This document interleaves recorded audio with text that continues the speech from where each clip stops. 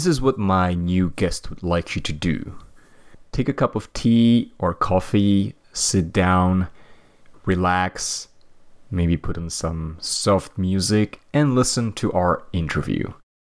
This is the atmosphere that Jan Hinrichs would like to set for our conversation. Everybody, welcome to a new episode of the Localization Podcast. This will be episode number 38. Because I spent more than 2.5 hours with Jan recording for our podcast, I decided to split the interview into 2 parts. Whenever I ask for feedback about the podcast, the only thing that comes up from the people is that the podcast is too long. And I decided to try something about this, and Jan will be my first experiment. And I will split our interview into 2 parts. The first part will be more practical, where we'll talk about LocLunch, and the second one, which will be released in 2 weeks, will be more personal, where you get to know Jan a little bit better. So this is part 1 of episode 38 with Jan Hinrichs, where we focused mostly on LocLunch. How LocLunch started. If you're a newbie like me, you'll get to hear the story for the first time. LocLunch is run by ambassadors around the world, and you can learn what makes a good ambassador. And if you ever attended LocLunch and you see that the ambassador sucks, we'll give you a tip how you can overthrow them and take their place. Is LocLunch for introverts?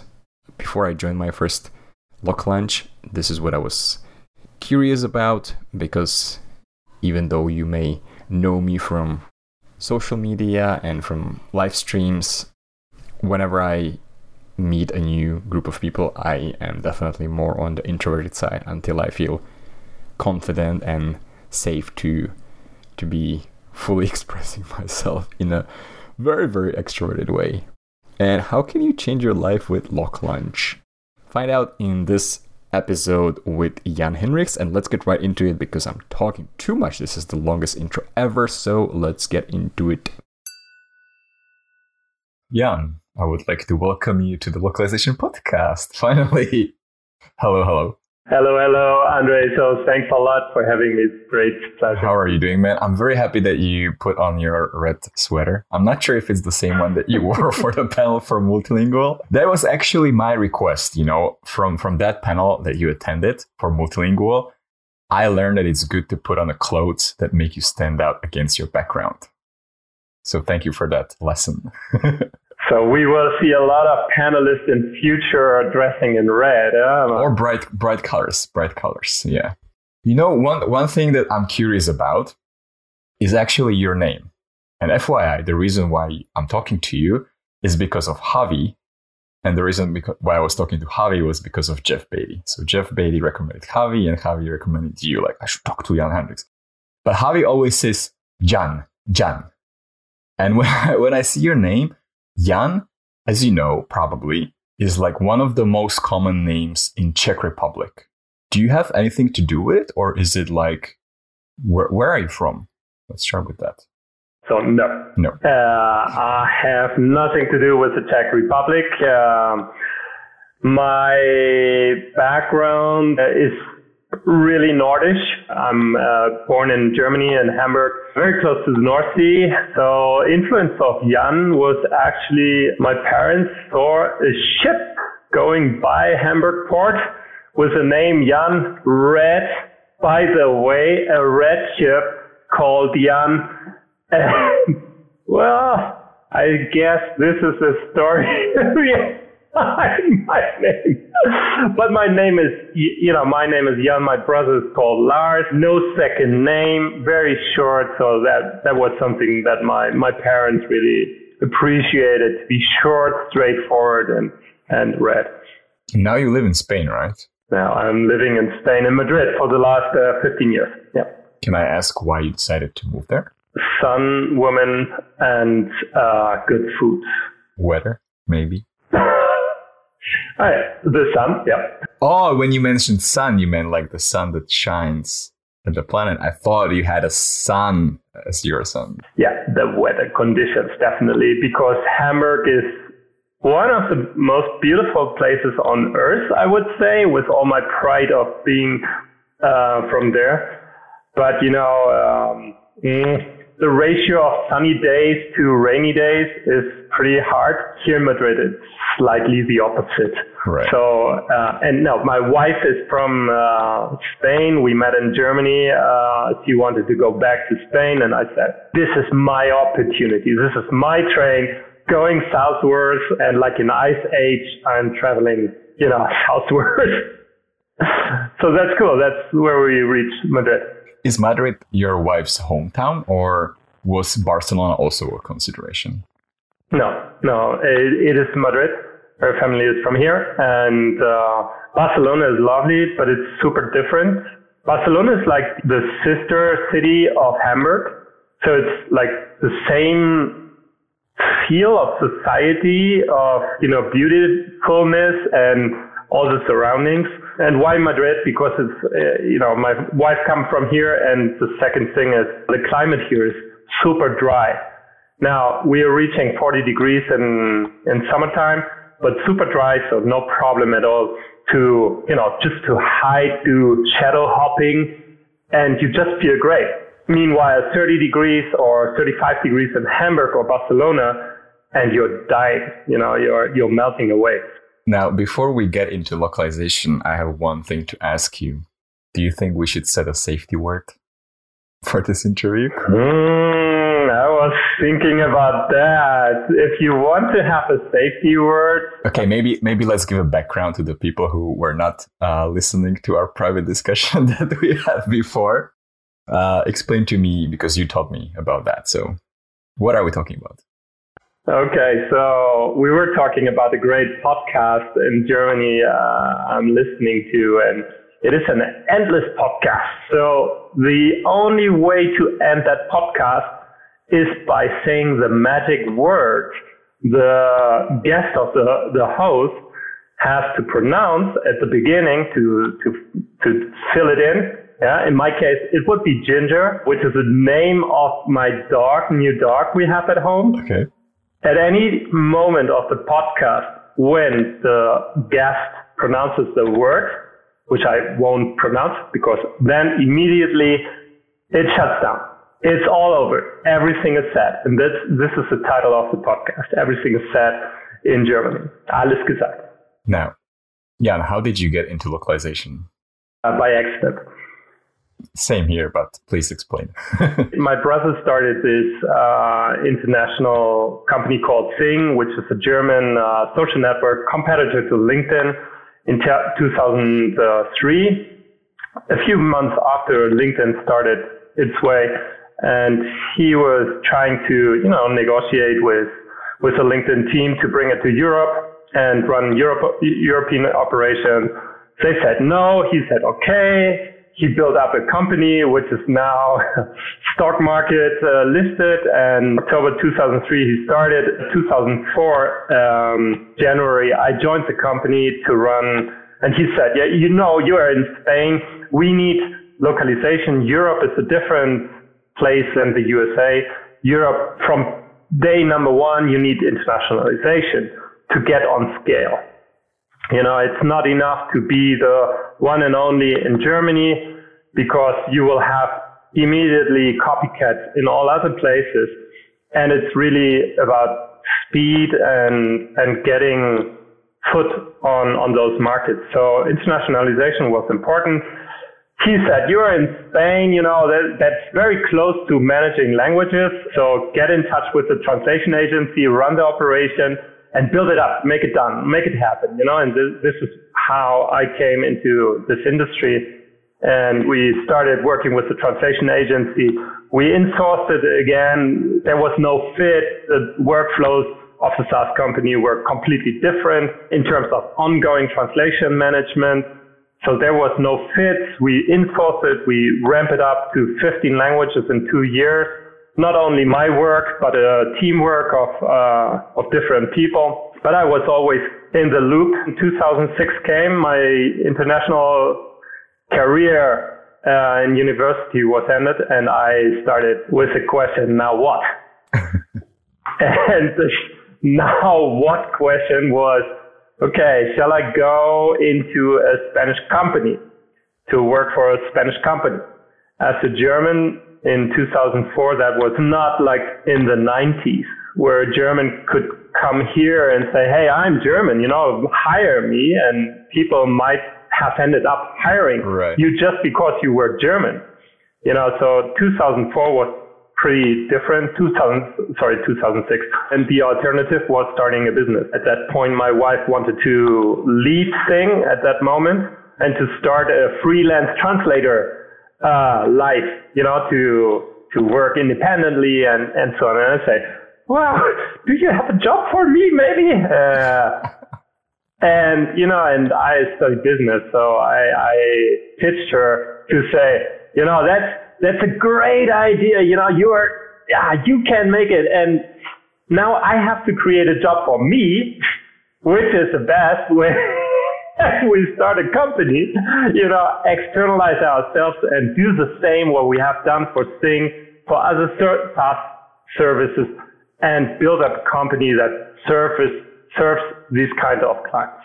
And that's what we have been doing since 2006. That's so romantic. This is the real story of Beluga. Started Beluga just so that your wife can get a job. I love it.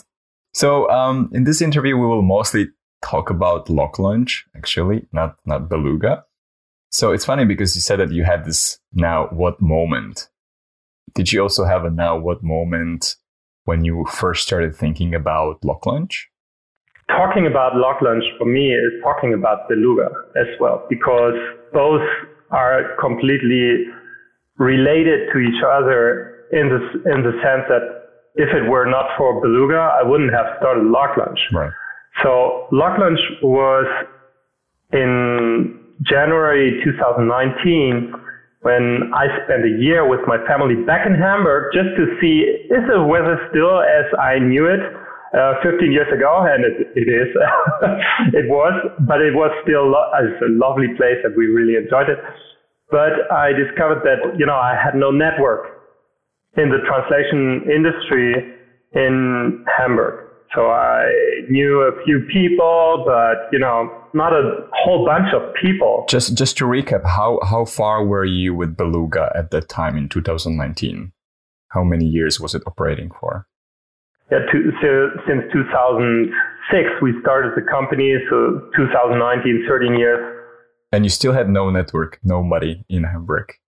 Yeah, curiously, because our clients are mainly tech companies from the US. Mm-hmm.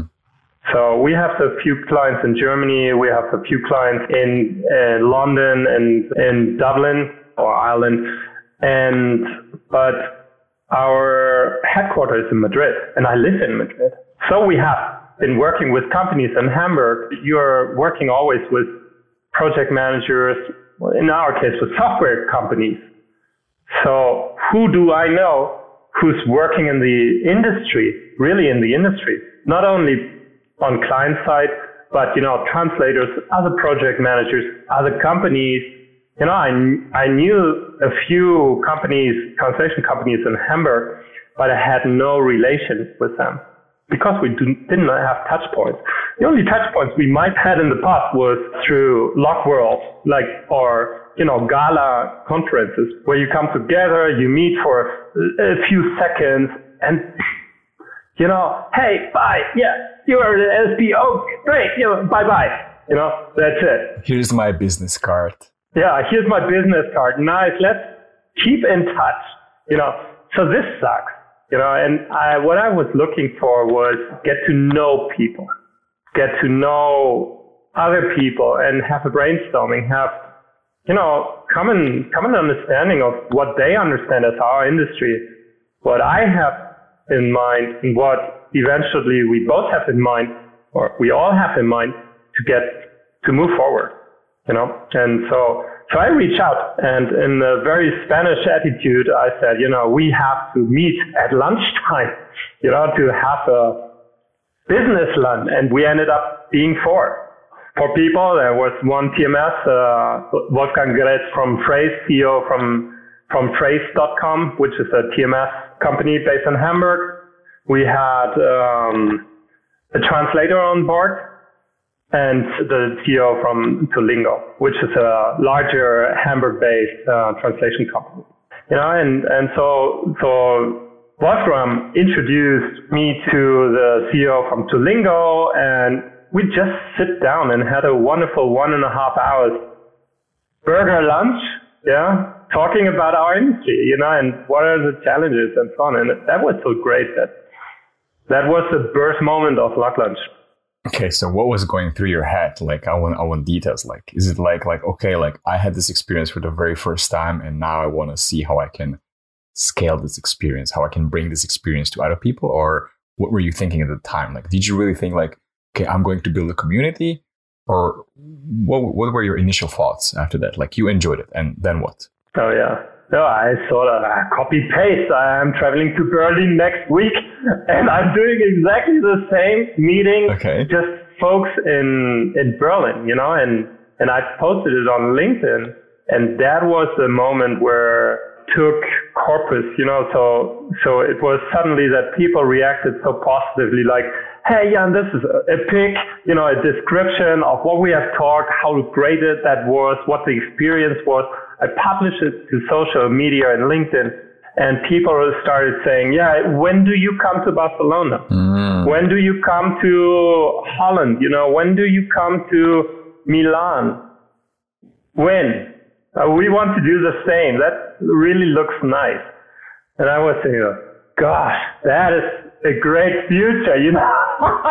I'm just going around eating all my way through the industry. Okay, so second thought, well, maybe not that good, in terms of weight, in terms of family, in terms of business. Right.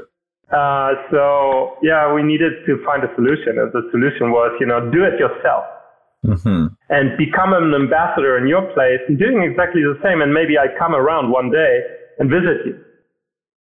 But it's so easy. You just need to let people know that you are there and that people can join without any prejudice about titles, where they work, just open conversation. And it caught fire. So who was the first ambassador that you got?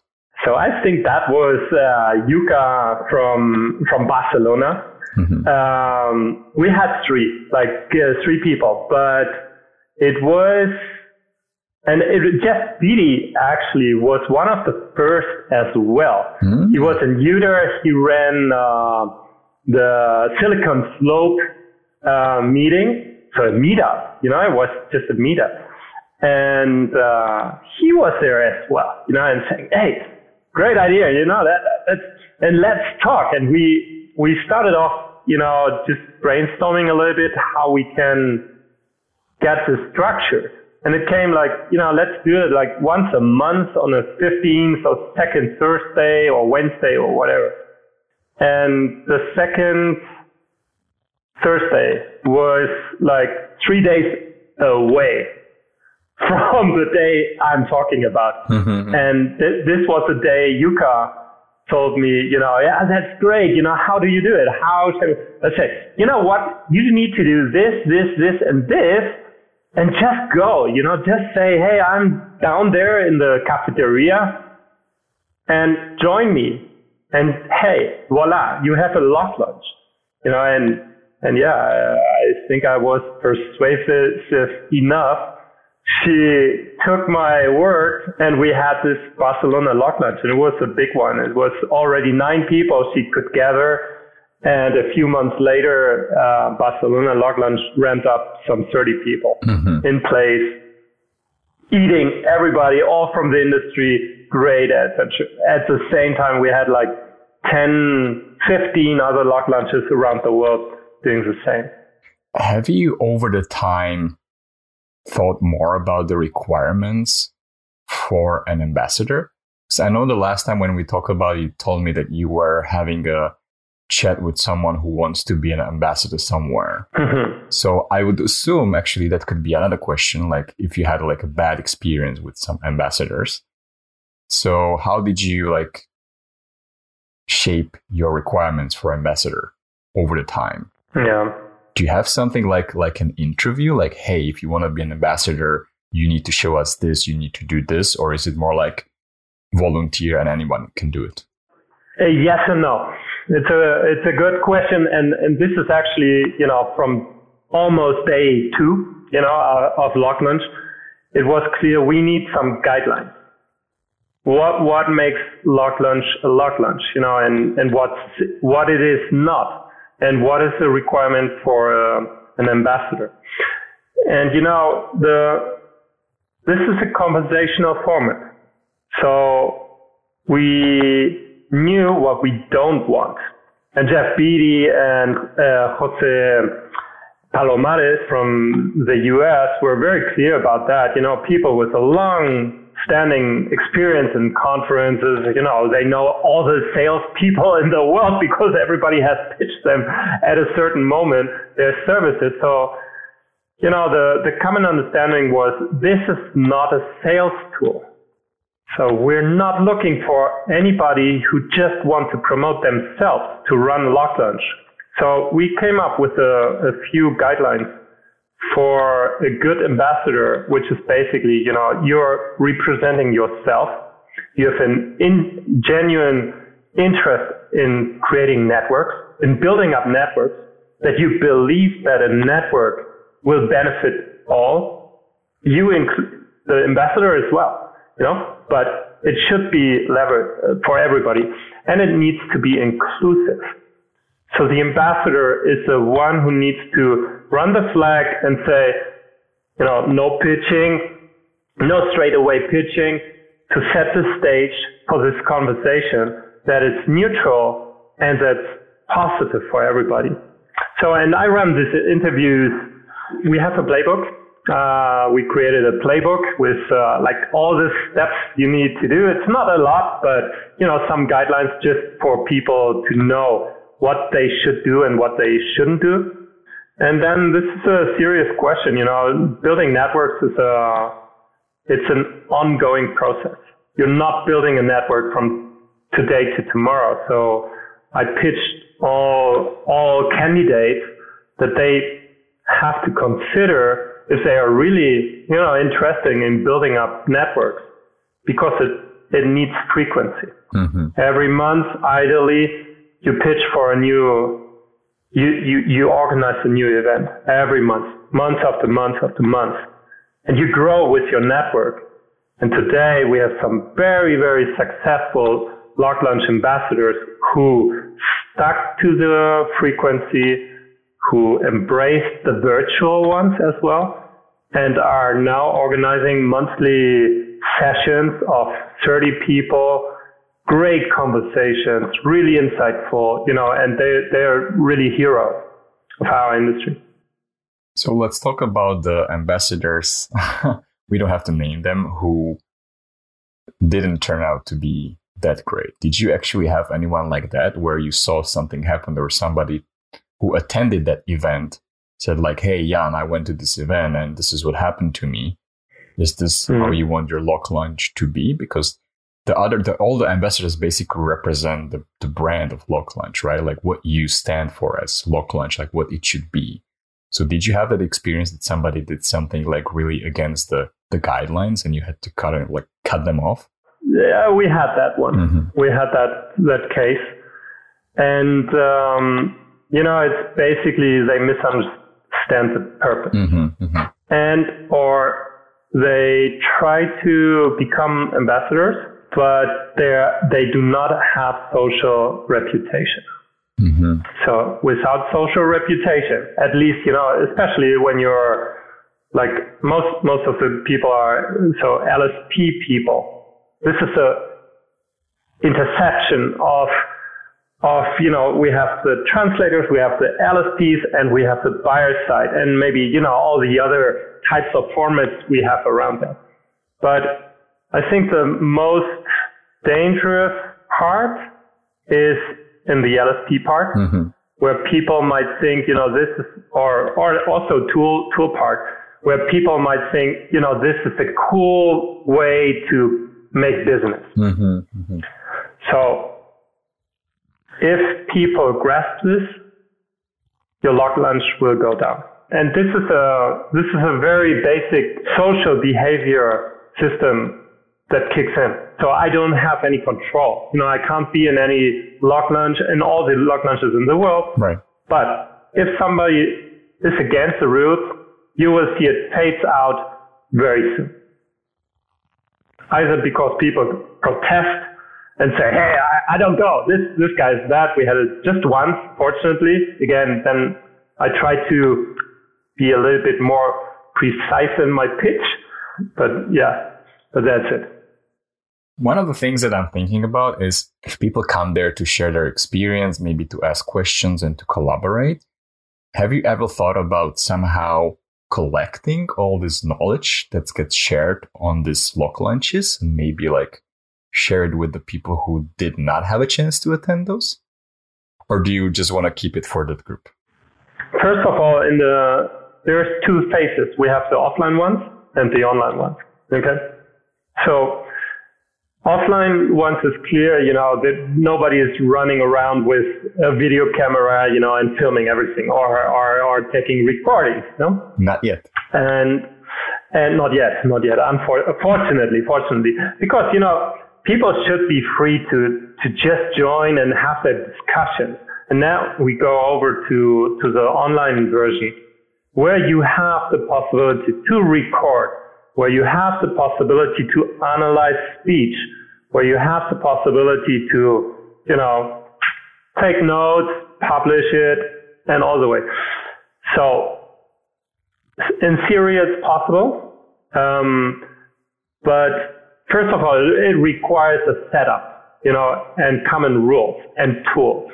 Now in Zoom, you can't create these tools on a structured level, for an organization.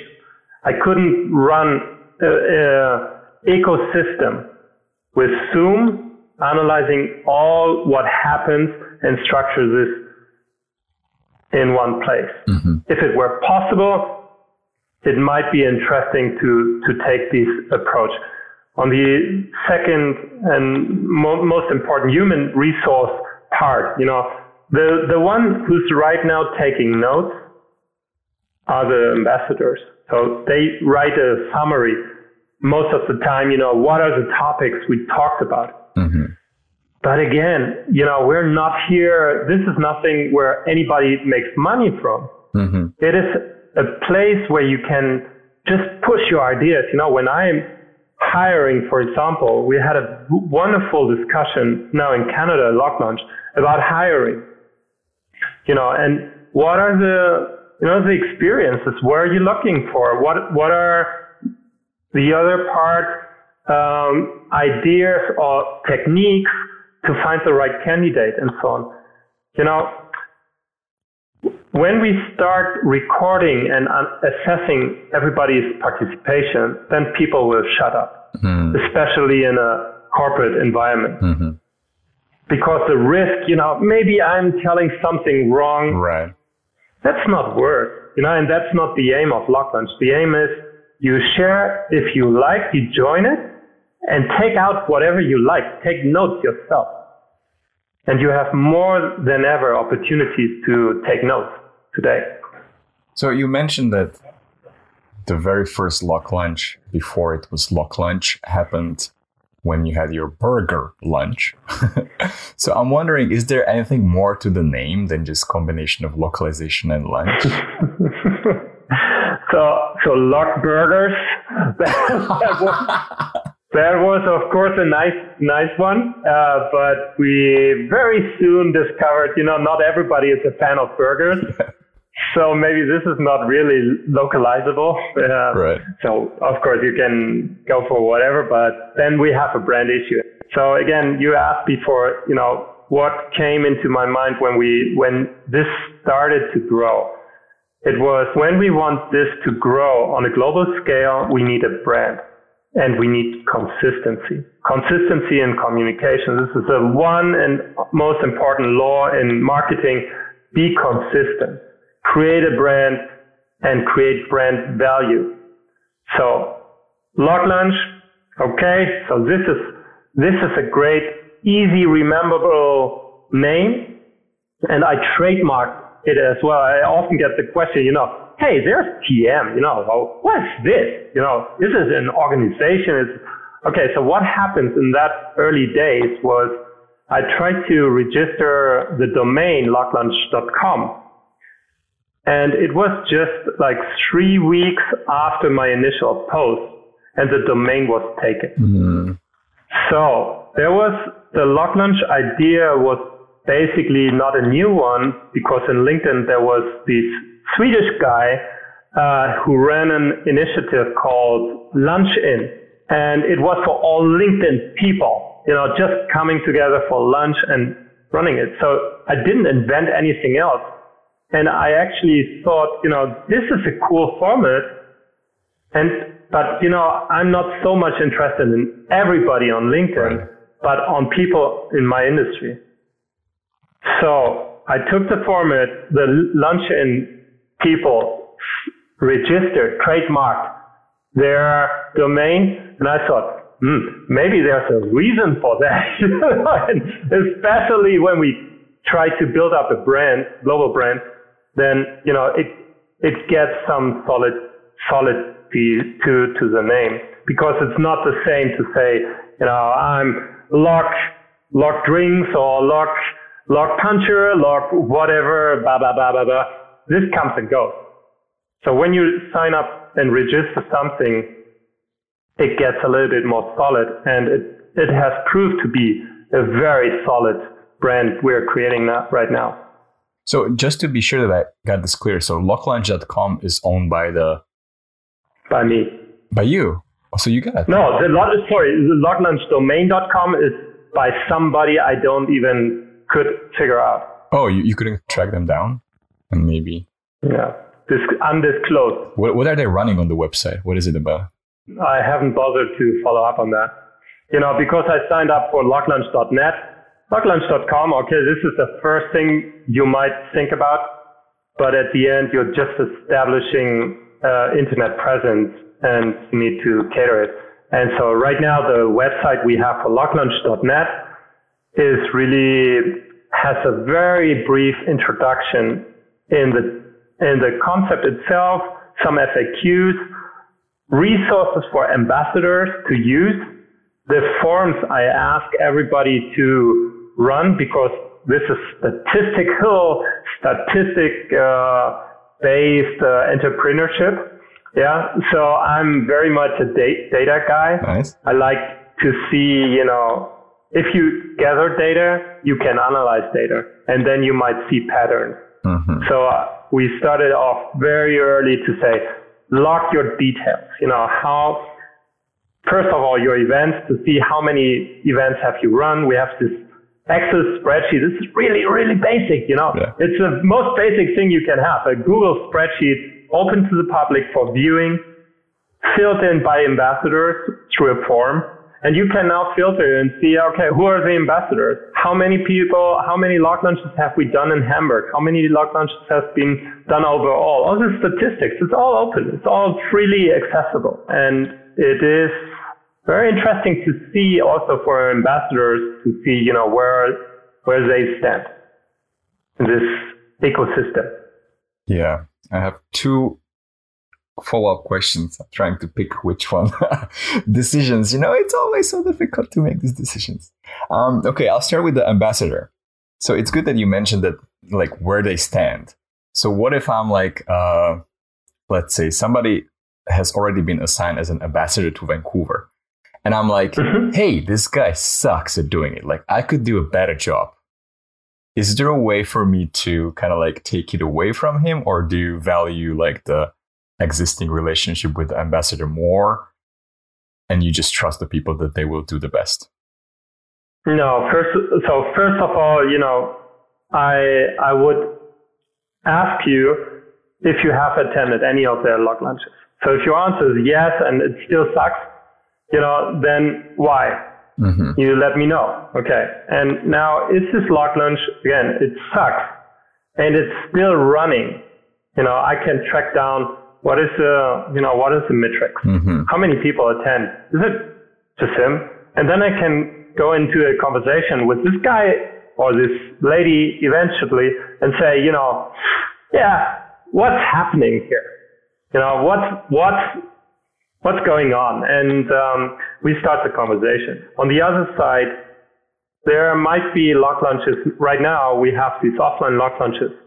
And now with COVID, it's all online. Mm-hmm. Now, there are a few ambassadors who are reluctant to go online for whatever reason. So that means discontinuity of the community, the local community, which is very bad. Because I think it's a hard investment from the ambassadors in terms of time and preparation and so on. And now not going online means at the same time losing this equity. But I can't convince everybody. Now, if there's somebody who says, hey, London, we're not seeing any community and I would love to go get in touch with other people. So I'm reaching out to the ambassador and say, hey, what's happening? You don't like it? Do you accept the co-ambassador? Would it be okay if I get Andre to run the co-ambassadorship for everything is online and, just work as a team? Or maybe he says, what, I can't do it anymore. Mm-hmm. And so nobody earns nothing here. Right. The only thing you earn is social equity. Right. And then my second question that I thought of was, you mentioned the data and seeing the patterns. So what is one of the patterns that shocked you or that stood out from all the data that the ambassador submitted? And you have this nice view. Yeah, I think the most important lesson we have seen in data is continuity is the key. Communities grow by frequency. It's not about the number of people you invite. Of course, it's always cool to invite as many people as possible. Mm-hmm. And to be an awesome host is also important, but it's way more important to offer this platform with frequency. And then you see numbers growing, attendeeship growing, and the overall reach. And especially when I look at the people who have joined at the very beginning and have been working on that continuously, this 1 year, 1.5 years on LinkedIn, those people have really strived. Mm-hmm. In terms of visibility, in terms of social relevance in our industry. And this is something you have two options. Or you work on it yourself, you invest time, or you buy it. And if you buy it from LinkedIn, that's expensive. So yeah, you can reach thousands of leads paying, and LinkedIn will say, great, we have this fantastic solution for you. But this is not what social selling is today. This is lead generation in the old-fashioned way. You still have to make your entry there. And what I've seen is, people who have been active as ambassadors understood that social networking and social selling is a new norm.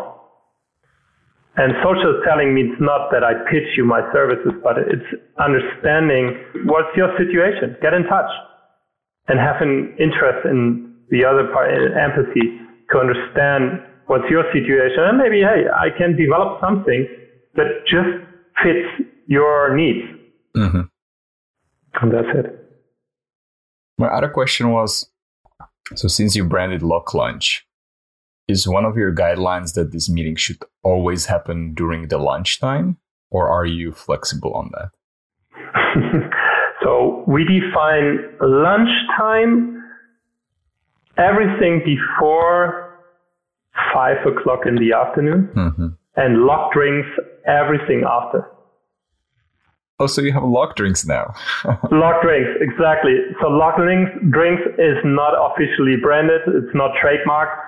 But it's a format, so all this branding stuff is to reach people, to make it easy to access the conversation, to find it on LinkedIn, to do all this. what we name it, how we name it, it's irrelevant because it's about the format itself we're creating. So everything needs a name for us humans to understand. So this one is LocLunch, and whatever fits in this format of open conversation, frequency,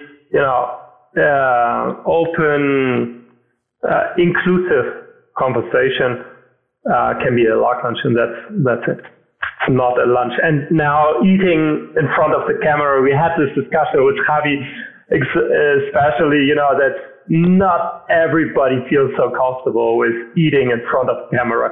Yeah, speaking of food, that's a good segue. Do you like salads? Okay, so you want to hear the backstory of the salad bowl, yeah?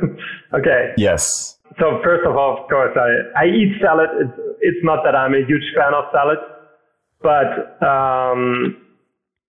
in order to be respectful for everybody who wants, we needed sort of identity, so visual identity. And Yuka was the one who came up with the salad bowl idea from a logo type for the banner we're using to publish it. The method is we need to have this announcement post recognizable for everybody to understand, oh, this is a LocLunch. Oh, cool. Yeah, join it. So Yuka came up with the salad bowl one, and, great. You're not hurting anybody. You're not saying, hey, burger lunch, that is maybe not so nice. Well, actually, you might be hurting the meat lover people. I used to be like a huge meat lover before. Now I'm like getting more into vegetarian and eating tofu. But like salad to me used to be an insult before. Like, you want me to eat a salad? Like, what am I, a cow? Yeah, exactly. Okay, so this is like the less Danin word. And I think, if we want to go with the time, meat eating consumptions and, cow or lamb or pork or whatever kind of livestock is complicated. It's a complicated matter. We're too many, and we have a huge impact. The industry has a huge impact. And I think especially Gen Z and, the younger generations are much more into like, okay, so this is the only option I have to continue with this devastating industry or not? How do we get proteins? And I think, yes, so let's take the salad bowl. I think like totally unrelated two things. So first of all, I started reading the book Eat to Beat Disease, the one that you recommended to me. First of all, I was super scared because it's like so big and the font size is so small. I was like, no. And then I started reading and it's like very medical. I was like expecting just like, like nice images, eat this to cure this. But I like it. And the second thing was somebody was just telling me, I think what my mom was telling me, that in Singapore, they started selling commercially like the first chicken meat that was created in a lab. I think, not sure if you heard the news. The lab breed meat, that is the future, so the ecologic and the impact of slaughter on cows, on pigs, on, with all the problematic around. So you can be I eat meat, it's absolutely, I have no problem with that. But if I would have an alternative like free meat, free of meat, not from livestock, no suffering, and I still have a good taste, and if there's an alternative, I switch. Right.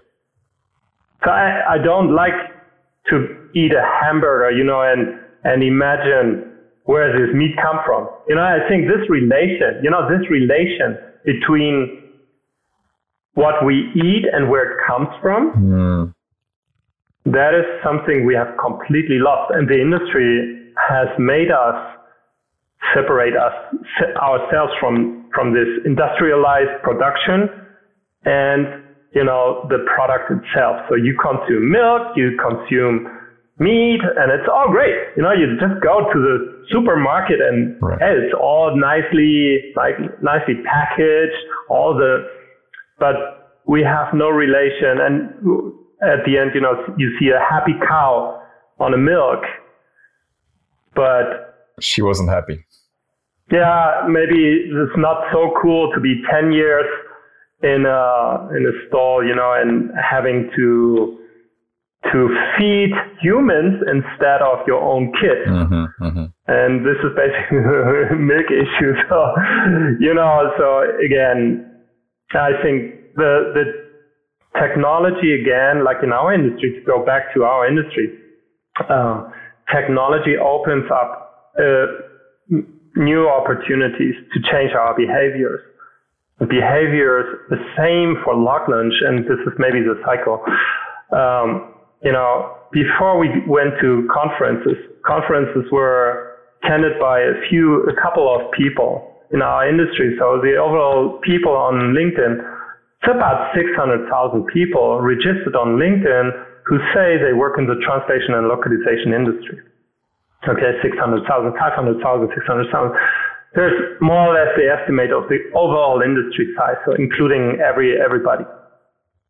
Now, how many people go to the conference? Went to the conferences? 16,000. 30 conferences, 16,000 attendees, and most of them went not only to one, but to several. So the actual goer are way less. Now, this represents a fraction of the whole industry, and the whole industry is not connected. The lucky few who went to the conferences have these access to knowledge, access to connections, access to whatever, and they can thrive. Meanwhile, 95% of the people are stuck and have no opportunity either because of family or personal situation or labor situation that their bosses don't allow them to go, and because of time or budget, you know? And so LocLunch and all the formats which have been created in the last 2 years, and I feel like that LocLunch has been a loud voice in this movement to bring democracy to our industry in the sense to access information. You know, because today everybody can talk to everybody. And you can talk, you know, day before I talked on a LocLunch with Robin, who's a VP of Lionbridge sales in Canada. You know, and Carl from Wenger, who's the CEO of Wenger Global, you know, where do you meet him? Well, I met him on a LocLunch in London. And we had a great chat. You know, it was free. We had a chat. And otherwise, I would have to go far away on the other side of the world, 5 days traveling, thousands of euro in expenses, just to have eventually this opportunity to talk to him. So this is over. How did you guys start thinking about transitioning LocLunch to online with COVID? Like when you had the first signs of COVID, were there some online meetings happening before, or did you only start moving into online because of COVID and the lockdowns? Yeah. There was no online LocLunches before. Again, you know, imagine yourself eating in front of the camera. That was a hard sell. So me especially, you know, I always thought like, wow, this is such a great opportunity to meet people, and I would love to go on a European tour, you know, just to LocLunch with people and just, you know, take the car and drive through Europe from LocLunch to LocLunch. And I did this in from Hamburg, when I traveled back to Spain to settle back, I was with my car and I drove through Holland. I met with the ambassador in Holland. Then I met the ambassador of Paris. Then I went to, through France. In that moment, we hadn't had any more LocLunch ambassadors there. There was Marseille, but it was a little bit too far away. But again, connecting with people on the way locally, that is such a big thing. It suddenly feels like, whoa, this is a real change in our life. Mm-hmm. Now, that was very few occasions, and a heartfelt to my family that I'm on a road trip through Europe LocLunching for 3 weeks, maybe. No permission. So then COVID took place. It started. We said, safety first. Stop LocLunching. There's no means in continuing meeting when we risk the life of people. Nobody knew anything about transmission of the disease, and so I called out to hold on, let's wait. Now hold on took 15 days. You say, what the heck is going on, And then, it was clear, hey, we need to go online. There's Zoom. Let's give it a try, just go for it. And we started the first LocLunches. It was like, okay, so hello, how do we do this? And I'm here, people come from all over the world and so on. Now, today, the one from Canada the other day was just a blast. It was, I don't know, at a high, it was 32 people or something like that, coming from all over the world to join this LocLunch, this conversation. And it was just amazing. Now, today, I think on the 17th of December, we have all these LocLunches in San Diego, in many places around the world. They are all virtual. We have already hundreds of LocLunches celebrated this year online. The communities are so big, so many people, so much interesting discussions. 1.5 hours, just fluent discussion with others. What comes up? Very powerful. So please don't hate me because I haven't attended a single LocLunch. I hate you. You missed out, man. You missed out. I know, probably, yes. But you have the possibility every day you can change your life. Change your life with LocLunch. I think the first person who was inviting me was Sankeshwari from Singapore.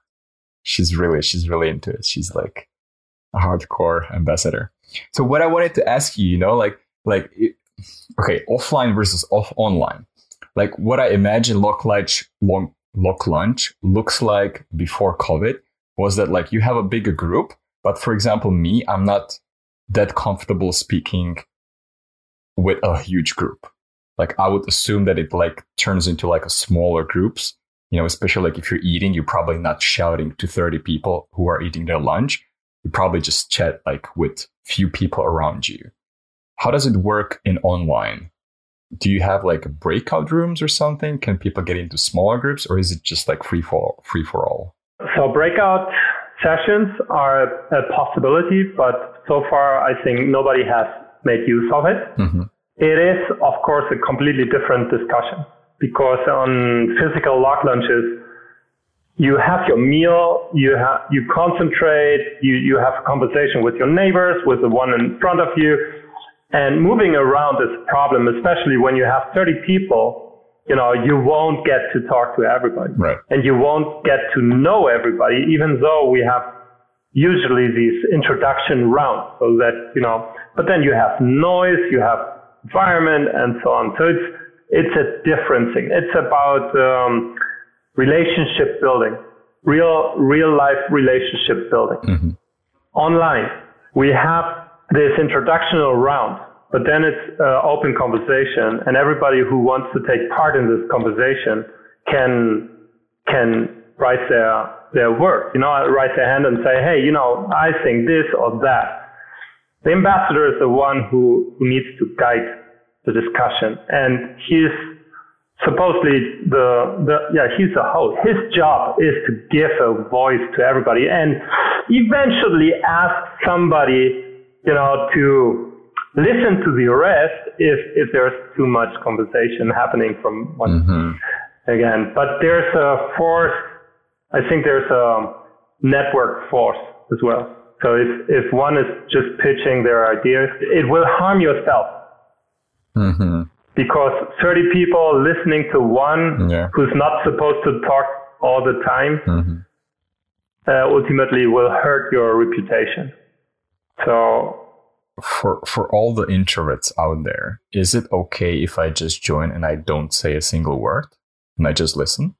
You will have to say who you are and what you are about, so even if it's just like, hi, I'm Andre, I run a podcast on this, and it's great to meet you all, and I'm here to listen and so on, that's fine, perfect, but you still can learn a lot, and the most likely thing is you get thinking.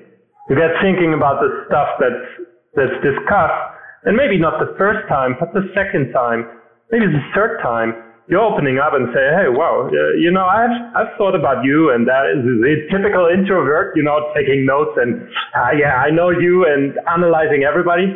Let me pull up my file on you. Yeah, exactly. So I have your personality profile here. You are my next guest in my podcast, for example. This is your voice in such a group. It's up to you if you want to say, if you want to participate, and so on. But when you join a LocLunch, you should be, you show interest in not being isolated. Okay, so talking about isolation, you did mention a few names, people that were sort of helping you with this. Do you have something like a stable team? Like who shapes up how LocLunch will look like, let's say, in 2021? Is it mostly you, or do you have like a core group of people that you talk to? I think this is an open. We have a Slack channel where we used to put whatever is of discussion for ambassadors. Where we can do, what we can do next, and what kind of formats work, and so on. Whenever I have something I have in mind, some crazy ideas about the future here and there, I usually post it there and run it at least to have a feedback loop, and then everybody is free to say, yeah, I like that, or I don't like that, or but yeah, we have this tool where we can discuss. And some people are more active, others less. I touched on the topic of 2021. So if I would ask you about like the future of LocLunch, the one question that I had for you, like, is there something like a strategy for LocLunch?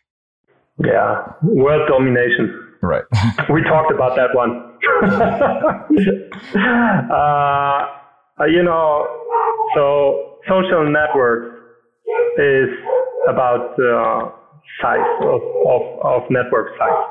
The more knots you have, the more value the network creates. So this is true for Facebook, this is true for Instagram, this is true for whatever social network you're looking at. So scale effects. We're talking about scale effects. Now, my main purpose with the LocLunch community to grow it steadily to new places, because the more places we add, the more people granularly will join the overall network and can access other LocLunch ambassadors, other LocLunch groups. So, we just get more people involved in the conversation.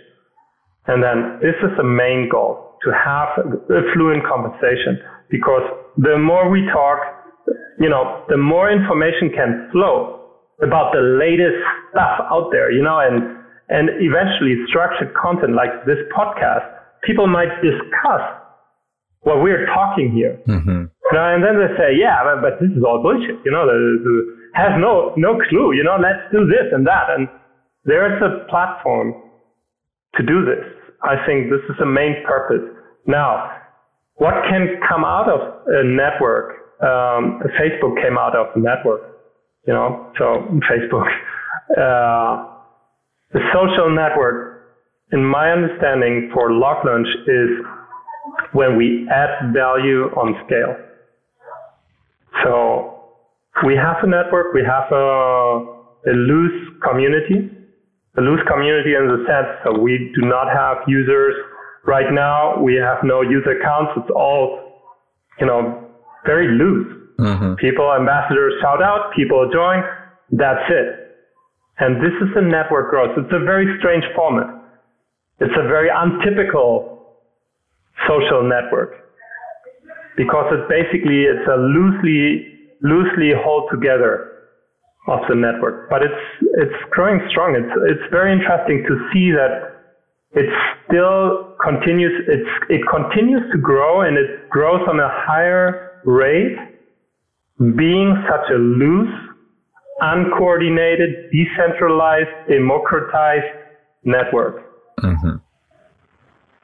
And this is maybe what But anyway, this is right now. It's me.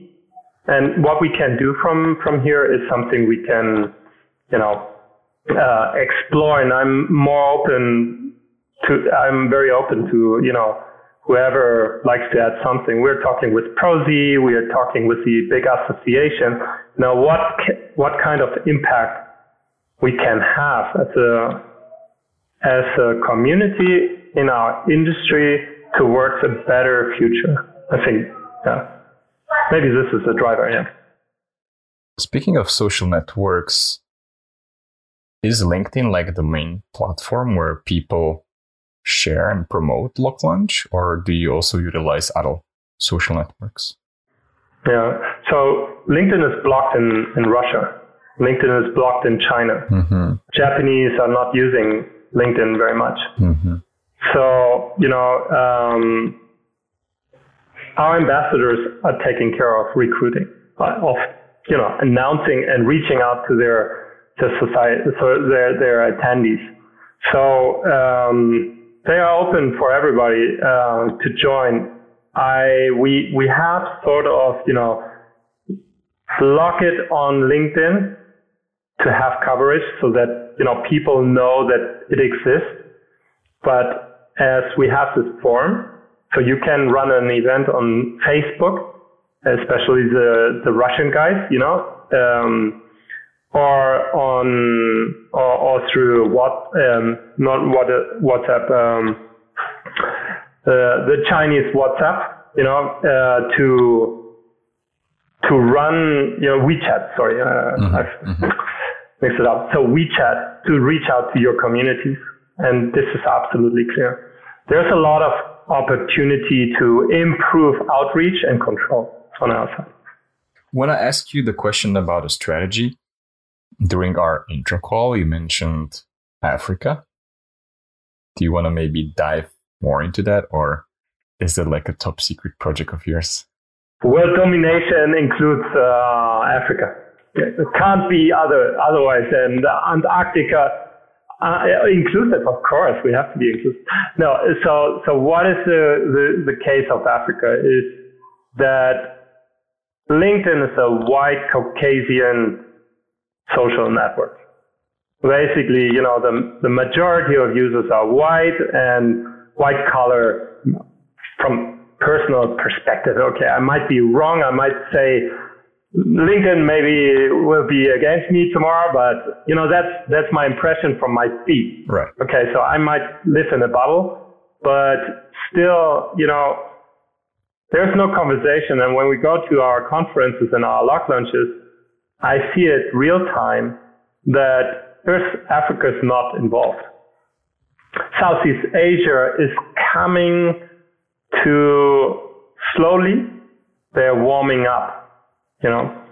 So what does it mean? We have these islands.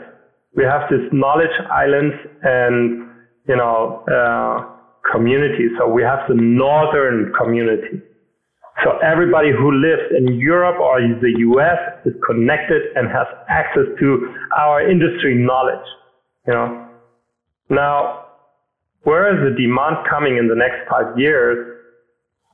I think, and this is what the UN says, when you look on statistics of growth, economic statistics, Africa has a young population. Mobile access is so huge. They are mobile first.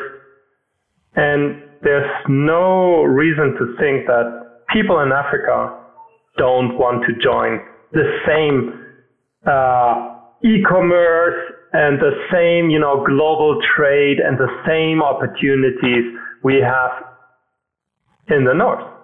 So, why is there no communication? And this is something I want to break up with LocLunch, just to give a little bit of sense to enable the same conversation and to get to know people on the ground who are not representatives of big companies or, sort of insiders, but for everybody, and then I think we can really understand what's happening over there. We can create products, we can create services to cater not only North American companies or European companies or Asian companies going to Africa, but African companies going the other way around. Mm-hmm. All these entrepreneurs there's so much entrepreneurial understanding over there and drive way more than gold digger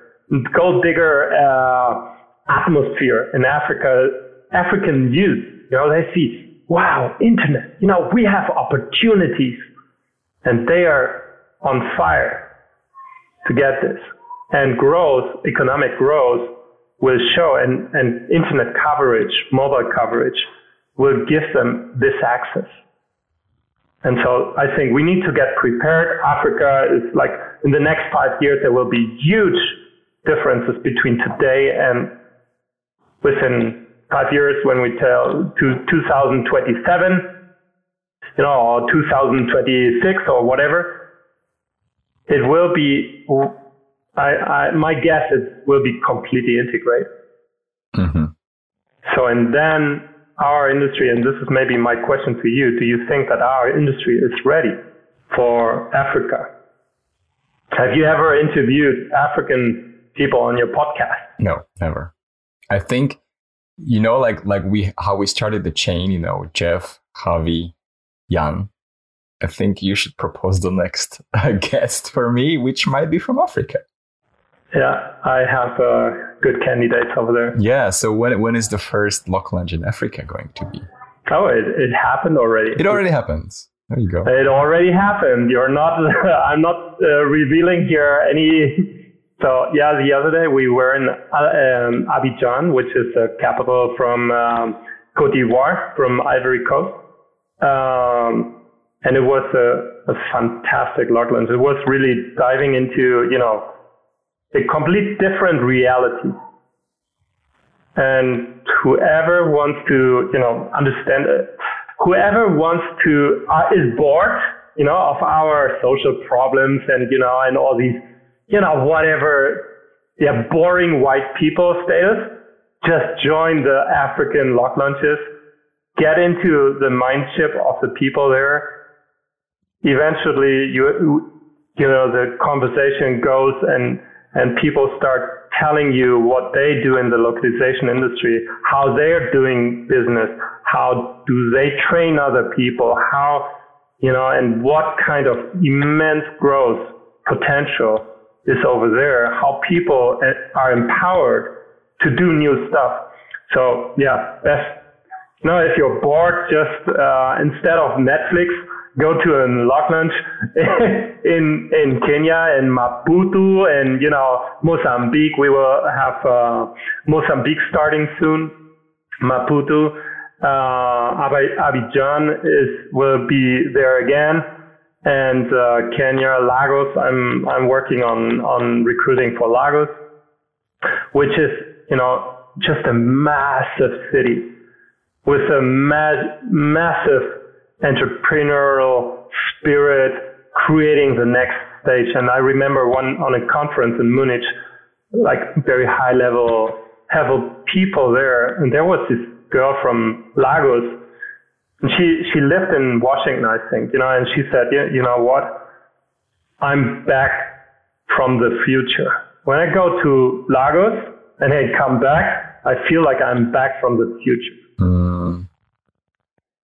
So because it's all so much more dynamic, there are so much things happening. We can't even, it's like for us thinking about reality in Shanghai or in Beijing, in China, in Shenzhen, the reality with technology they have and our reality is like pure boredom for what we are doing here. It's like 19th century, internet usage or 20th century internet usage. For those guys, it's like, oh, how calm is everything here, Wow, okay. Yeah. So, and the same happens in Africa. And I think we need to get prepared. And I really enjoy it. It's a lot of time I invest in LocLunch as a founder of LocLunch, but also I'm running a company, which is Beluga. And here we are again, I'm not doing this just for the good of everybody, because I believe that this is something my clients might ask me to provide. So I have to spearhead our way through this. And LocLunch is just a way to get to know the greatest talent, is to understand the market, is to build up product services around that, and just get connected. This is not only for me. Everybody can do exactly the same. So my call here is join a LocLunch. Andre, you have to join a LocLunch. Yeah, my first one will be the African one. How about that? I will send you the invite. And I will track you. All right. No, you will enjoy. Yeah.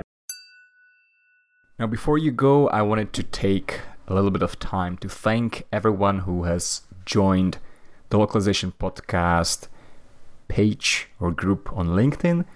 The reason why I'm starting to do this is that a lot of the time I was just creating the content, mostly dealing with my guests, and I've never paid much attention to the community. Whenever you ask me something or we talk about something, I'm really happy about it, but I have never tried to incorporate the community and the people who listen to the podcast in the actual episodes. Sometimes I try to ask people to ask questions from my guests, but I guess people are not there yet, or I don't know why, but I wanted to at least thank everyone who is joining the Localization Podcast page, who is following the page. So in this first part, I'll take everyone from January, so I will not mention anyone who has followed the podcast since the beginning. Sorry about that, and thank you for following. So I'll start doing it from now on. And starting from January, we have Apurva Mayumdar, we have Diana Stoika, Melissa Sentazo, Zana Sizmin, Ebru Yildirim, Irene Honorino, Ateya El Savi, Simon Para, Lucia Hernandez, Daniela Diamato, familiar name, Esther P, Lorraine Valerino, and Oliver Translator. So these are the few people that I wanted to thank in this part 1 episode, and the other people will be included in part 2.